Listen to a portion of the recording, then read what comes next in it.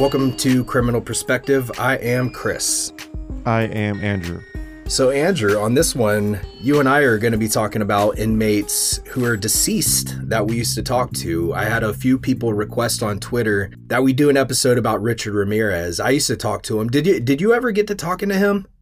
I talked to him a few times. He called me one time, like 2 or 3 years before he died, and after that, I never spoke to him on the phone again. I always wanted to visit him in San Quentin, but I didn't even get the chance to get a visitation for him before he died. What was he like on the phone? He was real boring and plain, like he was on letters, just asking, what's your favorite color? What's your favorite thing to do? I'm scary. Yeah, pretty much.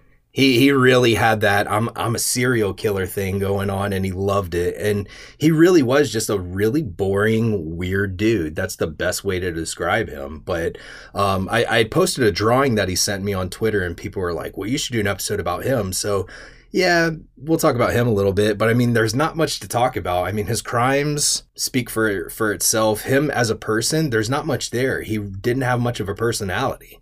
No, he was a pretty boring guy, and all about feet and Asian girls. And Asian girls. Yeah. Kids. Did he ever ask you for pictures of Asian girls? No, he always asked me for pictures of other girls' feet, which I never did get him. And I think I have a letter or two asking other girls that I had bought letters from for pictures of their feet or pictures of their children and grandchildren. And he was a interesting dude. He was a weirdo. I remember in one letter he told me to go to the beach and take pictures of the girls to send to him. Like, that's not a weird thing. I'm taking pictures of random girls at Daytona Beach, and they're like, why are you taking photos of me? I'm like, oh, I'm going to send these to the fucking Night Stalker. Like, what the fuck? So nobody would be cool with that. But yeah, he was a weird, boring guy. Another one that stands out to me was Tommy Lynn Sells. I know you talked to him a little bit. Yeah, I wrote back and forth with him for a little bit. He was a very interesting hillbilly kind of guy. I didn't really write him that long. I honestly corresponded maybe a couple months with him, and he was all about money. He wanted money every time I talked to him. And I was in Job Corps. I was making like $30 every 2 weeks. And I was like, sorry, dude, I can't do that. But I've seen the interviews he did, one with Dr. Michael Stone. And that's what got me hooked on that dude's case. Yeah, it's a crazy case, crazy serial killer. Who knows how many people he's killed? He says over 100. It's definitely a lot. There's no doubt about it. But in prison, he kind of seemed to be a little bit of a serial confessor. And I mean, really, who knows how many people he killed? It's definitely more than a handful or a couple handfuls.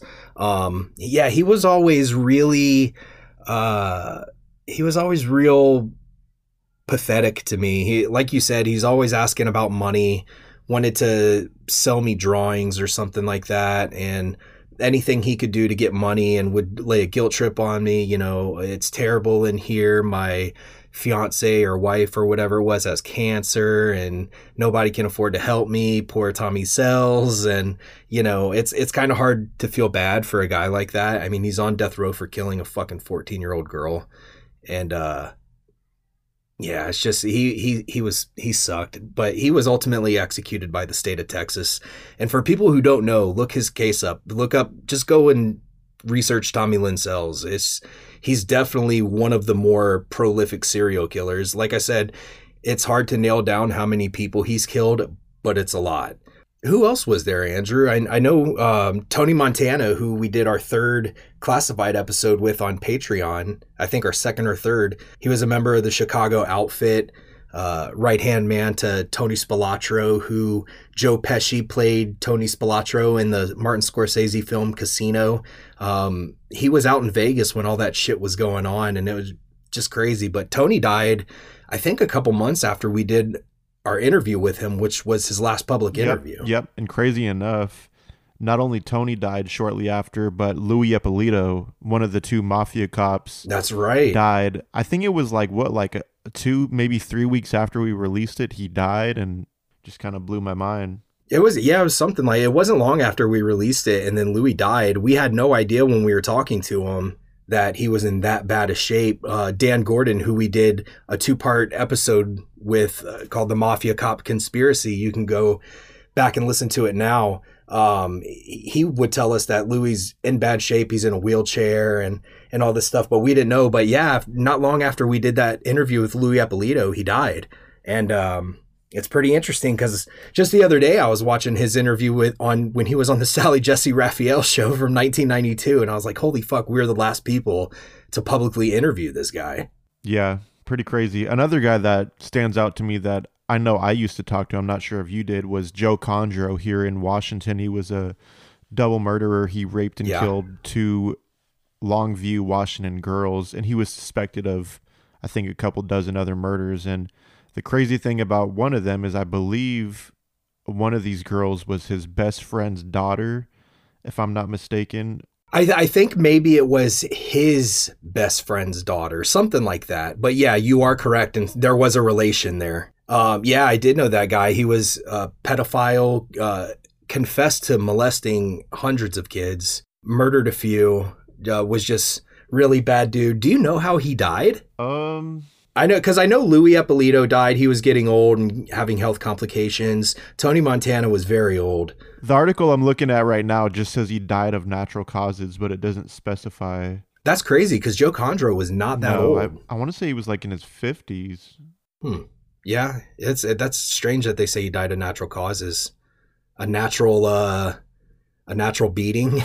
Yeah, probably drugs or something like that. If he was fairly young. I don't think it'd be natural causes if it was an OD or something, but it was strange. I was actually pretty shocked when he died. I know recently the Grim Sleeper died, who I could never talk to. I know you could never get him. We've tried to get other people in San Quentin to get him, and we just there's a funny story about Lonnie Franklin. Is I was visiting Chester Turner, and Lonnie Franklin during his trial tried to pin his murders on Chester Turner, and when Chester Turner found out, he confronted him on the yard, and I guess they had some words, and I think that's a pretty funny correlation between both of them.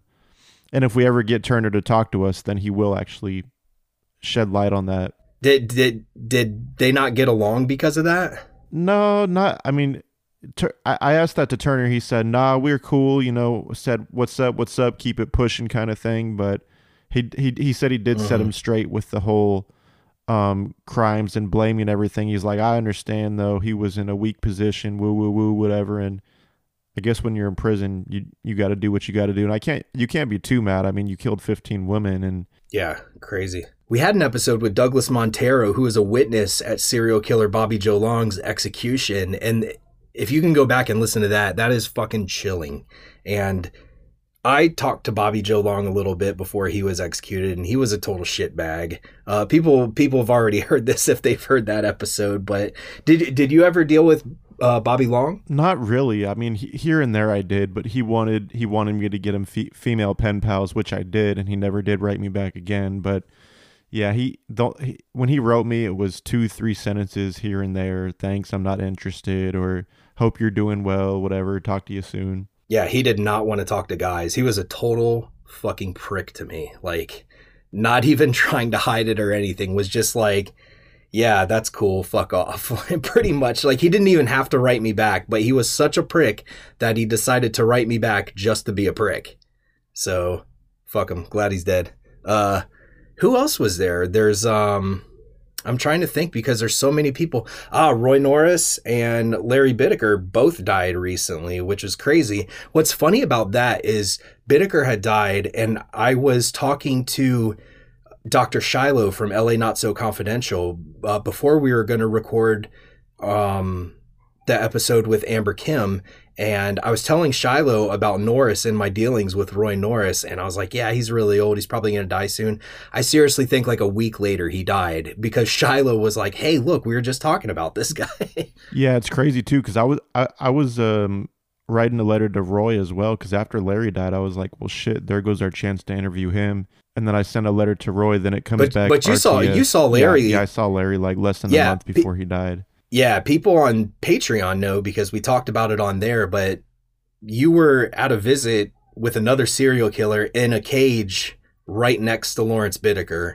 And you were talking with Bittaker a little bit and stuff throughout that time. And that was literally like a week or how long was that before he died? I want to say not even 3 weeks later, because he died before Christmas. Or yeah, not even 3 weeks later, because he died before Christmas. And I remember you talking about how frail and shitty he looked. Yep. And crazy enough, as Bittaker rolled in, or as Bittaker sat down, here comes old David Carpenter wheeling himself around in this wheelchair, going to another visiting cage, who's another condemned old ass serial killer in San Quentin. How is that guy not dead yet? I have no idea, but it was kind of crazy to see him. He is older than fucking dirt. I talked to, there's a couple more that I know of off the top of my head that I dealt with. Reginald Brooks, I talked to, I think it was a month before his execution. And it's crazy because at his execution, he died with his middle fingers I remember up. that. Yeah, and he killed his 2 kids, dude, didn't he? Yeah, to get his wife back or something like that. And, or his ex-wife. I think she was seeking a divorce so he got executed and went down, but he wrote me like a month or so before his execution. Same with, another Ohio inmate, Edward Edwards. Oh yeah, that's right. One of the guys that they claim is a Zodiac. One guy claims that he's the Zodiac, that he's the fucking gunman on the grassy knoll. He committed every crime that's never been solved. But I got a letter from him. It was about a week before he died, because I wrote him. He wrote me back, and before he could get my letter, because it was returned to me, he had died. So I got him literally at the fucking end of his life.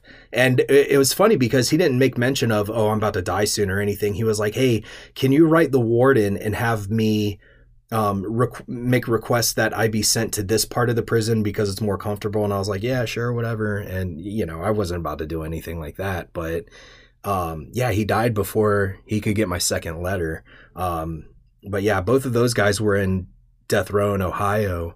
I'm trying to think of who else there is that we know. I mean, I'm blanking a little bit. I know there's a serial killer, and I think he was in Oklahoma that I used to talk to, named Carl Myers.